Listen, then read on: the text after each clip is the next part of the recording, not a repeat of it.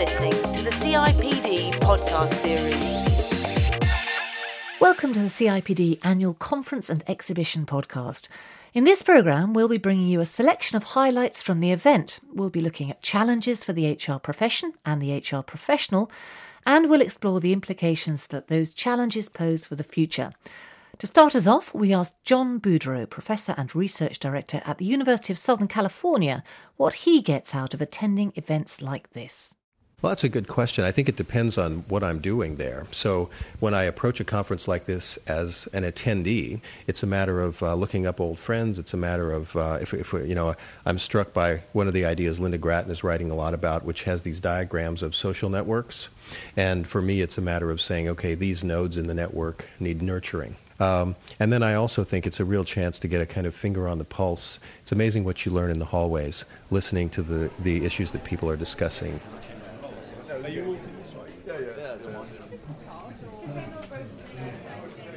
You have an idea about what's important and about how people are interpreting things or understanding them, and then you just listen to a few conversations, and I often come away with a phrase or a way of looking at something that's really different than I came in with, and often the people responsible don't even know it because I just happen to be overhearing their conversation or eavesdropping. One person who's experienced our annual conference as both a delegate and a speaker is Alison Levy, Director of OD and HR at Crime Reduction Initiatives. We chatted with her about building an effective network. I think people who are new to big events like this, and perhaps people who are in the early stages of their career, find the idea of just approaching people in an audience that they don't know and chatting to them quite daunting. But in your experience, are people quite happy to share their experiences and chat and network and engage with other people? Yeah, I can agree, yes. I mean, the first time I came, I did come on my own and I was a bit scared. But actually, you do find that if you're just that little bit brave, start the conversation, you'll find that people they're exactly the same. There's so many other people here that are on their own. And it's a bit like, walking your dog in the park. When you find another dog walker, you instantly strike up a conversation. and then you've got so much in common because HR, it's great to, swap notes. So I think just be a bit brave and just start that conversation. You'll get so much out of it.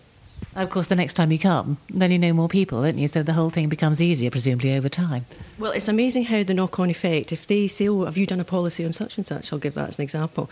They say, well, I know so-and-so who did that, maybe I'll contact them. So I found that it's been a real knock-on effect with people saying, I know somebody that maybe they could email you. And then the next time you come to the conference, you'll say, I'll see you there, which is what's happened now. I've got so many people that I'm now seeing when I come to the conference.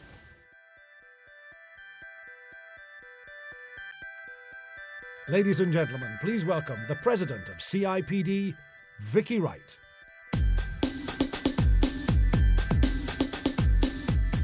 Well, welcome. It's great to see you here at Harrogate. So, happy 60th birthday CIPD conference. And wow, has the profession changed in that time?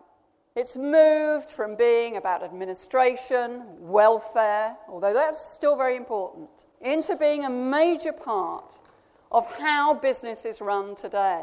And that's really the learning experience we want to give you here. Not only reflecting that past, reflecting the present and understanding where best practice is, but also looking forward to the future. We caught up with Vicky Wright at the end of the event and asked her to sum up the key themes she believes HR should be looking at now. Well, as always, it's been a great, fun conference. One of the things I found was I went around the exhibition much more this year as well. And there's a great feeling there of excitement. I was talking to a number of the exhibitors, lots of people interested. In relation to the conference, I think there were some really strong messages coming out, which we'll be hearing more of in subsequent years. The centrality of the people agenda for business success and organisation success came through. And right from the start, with the Greg Dyke, Jerry Robinson session with Jeremy Paxman. Greg, is it true that when you went to LWT, you put up an enormous photograph of yourself in reception? Yeah, like Mao Zedong. Yeah. Well, I was thinking North Korea. I was thinking, but I didn't put up a photo. But it's not. There true. was a big photo. No, yes, yeah. I did. I did it on day one only, and said, "I'm the new chief managing director. Today, I'm going to come around and talk to everybody," and that's what I did. When I first went to LWT, I also put up a big picture of Greg. Yeah. Said, with a moustache painted on. Yes. He said, "Gone." CEOs have got the message about the centrality of people. The real challenge now is for human resources to deliver. And what we were hearing in a number of sessions is what that means. What does it mean to deliver what's really at the heart of the business agenda and the CEO's agenda today? Neil Roden, Group Director of Human Resources at Royal Bank of Scotland Group, agreed. But he thinks HR has a role to play in cementing its place at the heart of the business agenda. I think there's a gathering trend where we're becoming slightly less paranoid about our role in the world and slightly more confident about the role of HR and what HR can add to the bottom line, if you want to put it that way. And I think we've got to continue to build up that self-confidence. So far, we've looked at how HR develops talent and capabilities for the organisation. But it's also important that HR professionals keep focusing on the development of their own experience and capabilities. Alison Levy gave us her insight on HR career paths. You have to start from the bottom. You need to get a good generalist base. You need to build your way up through the levels of HR to really get a good understanding, a good grounding as to what's involved, what an organisation needs from its HR department, the different levels, the different responsibilities, and how you can build your experience from that. So I think the key is keep generalist, and later on in your career then you can start to specialise. Alison illustrated this theme clearly in one of the seminars. To me, it's going back to, it really is down to the person. I mean, I'll give you an example. My brother, who's an HR director, he got his CIPD first and then started to look for HR. I was in HR for 10 years and then went in to do CIPD. We both managed to reach the, director level, but different ways. But ultimately what it comes down to is you've got to have that sixth sense, I think, at being able to pick up on people, get to know the business, get your practical grounding, and then go from there. So does that necessarily involve people in moving between organisations a great deal, or can you do this within one organisation, do you think? I think you would find it difficult doing it in one organisation. The best piece of advice I was given early on in my career was to move industries, move organisations, and I would absolutely recommend that everybody does that, because you have to then adapt your skills. HR is similar in a lot of organisations, but it's never the same. For example, worked for Royal Sun Alliance, 22,000 staff, very strategically focused organisation. Then I went to the dairy industry, 300 people, didn't have an HR department, so I had to start from scratch. So they didn't want strategy straight away. They wanted some policies and processes and things like that. So you've got to be able to come up with solutions and come up with what they want from an HR person. But you can only do that, I think, efficiently if you're able to be flexible and move about. And to do that, you have to move organisations. Your background is very, very varied. I think a lot of people would feel anxious about the idea of not being more focused on a specific career path. But you don't think that's the way to go? No, not at all. Because the reason that I have managed to get my last 3 jobs was specifically because I could actually I could demonstrate achievement in the HR field, and they could see that I could come up with a solution. I could come up with the best way to do it for their organisation. So I wouldn't come with a best practice. It would be a best fit.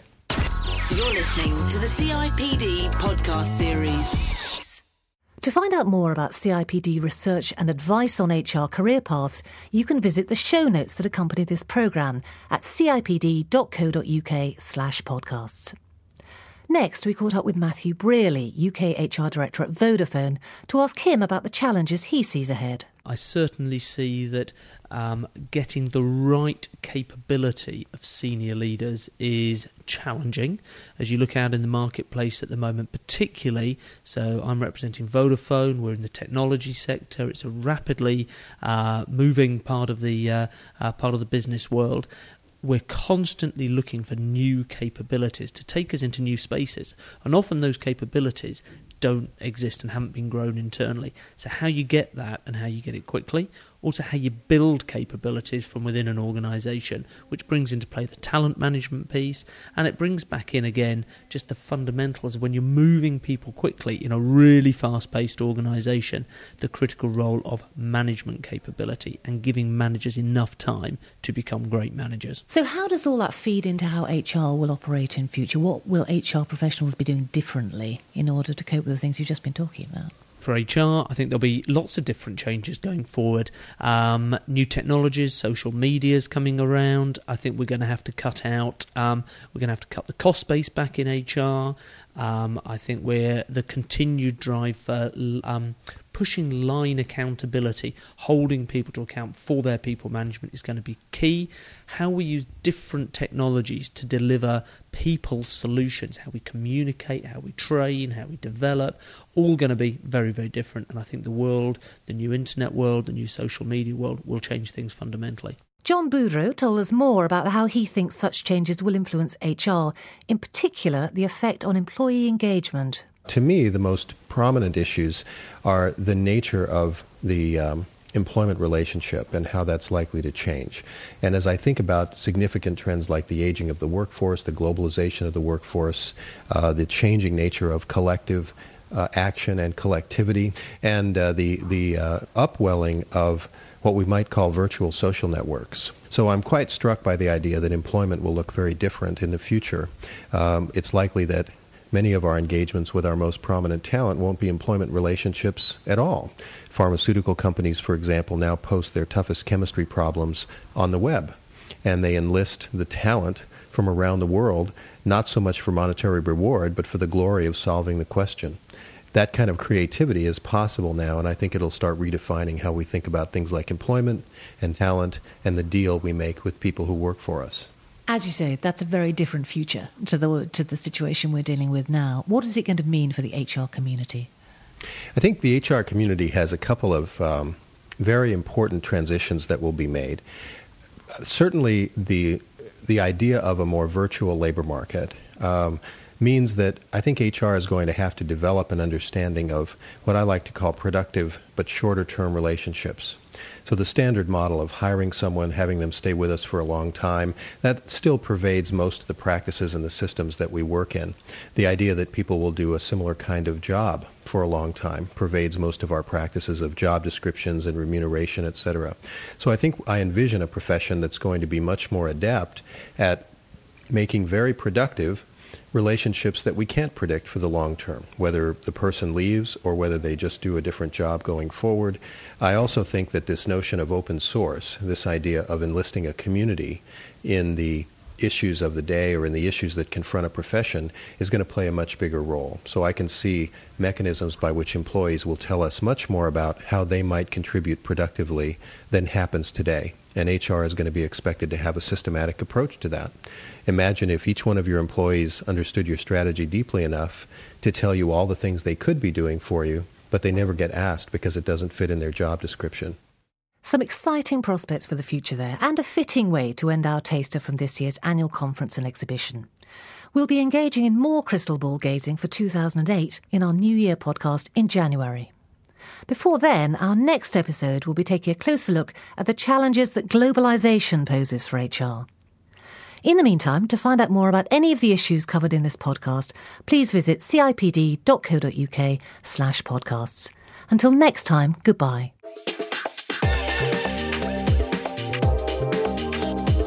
You've been listening to the CIPD podcast series.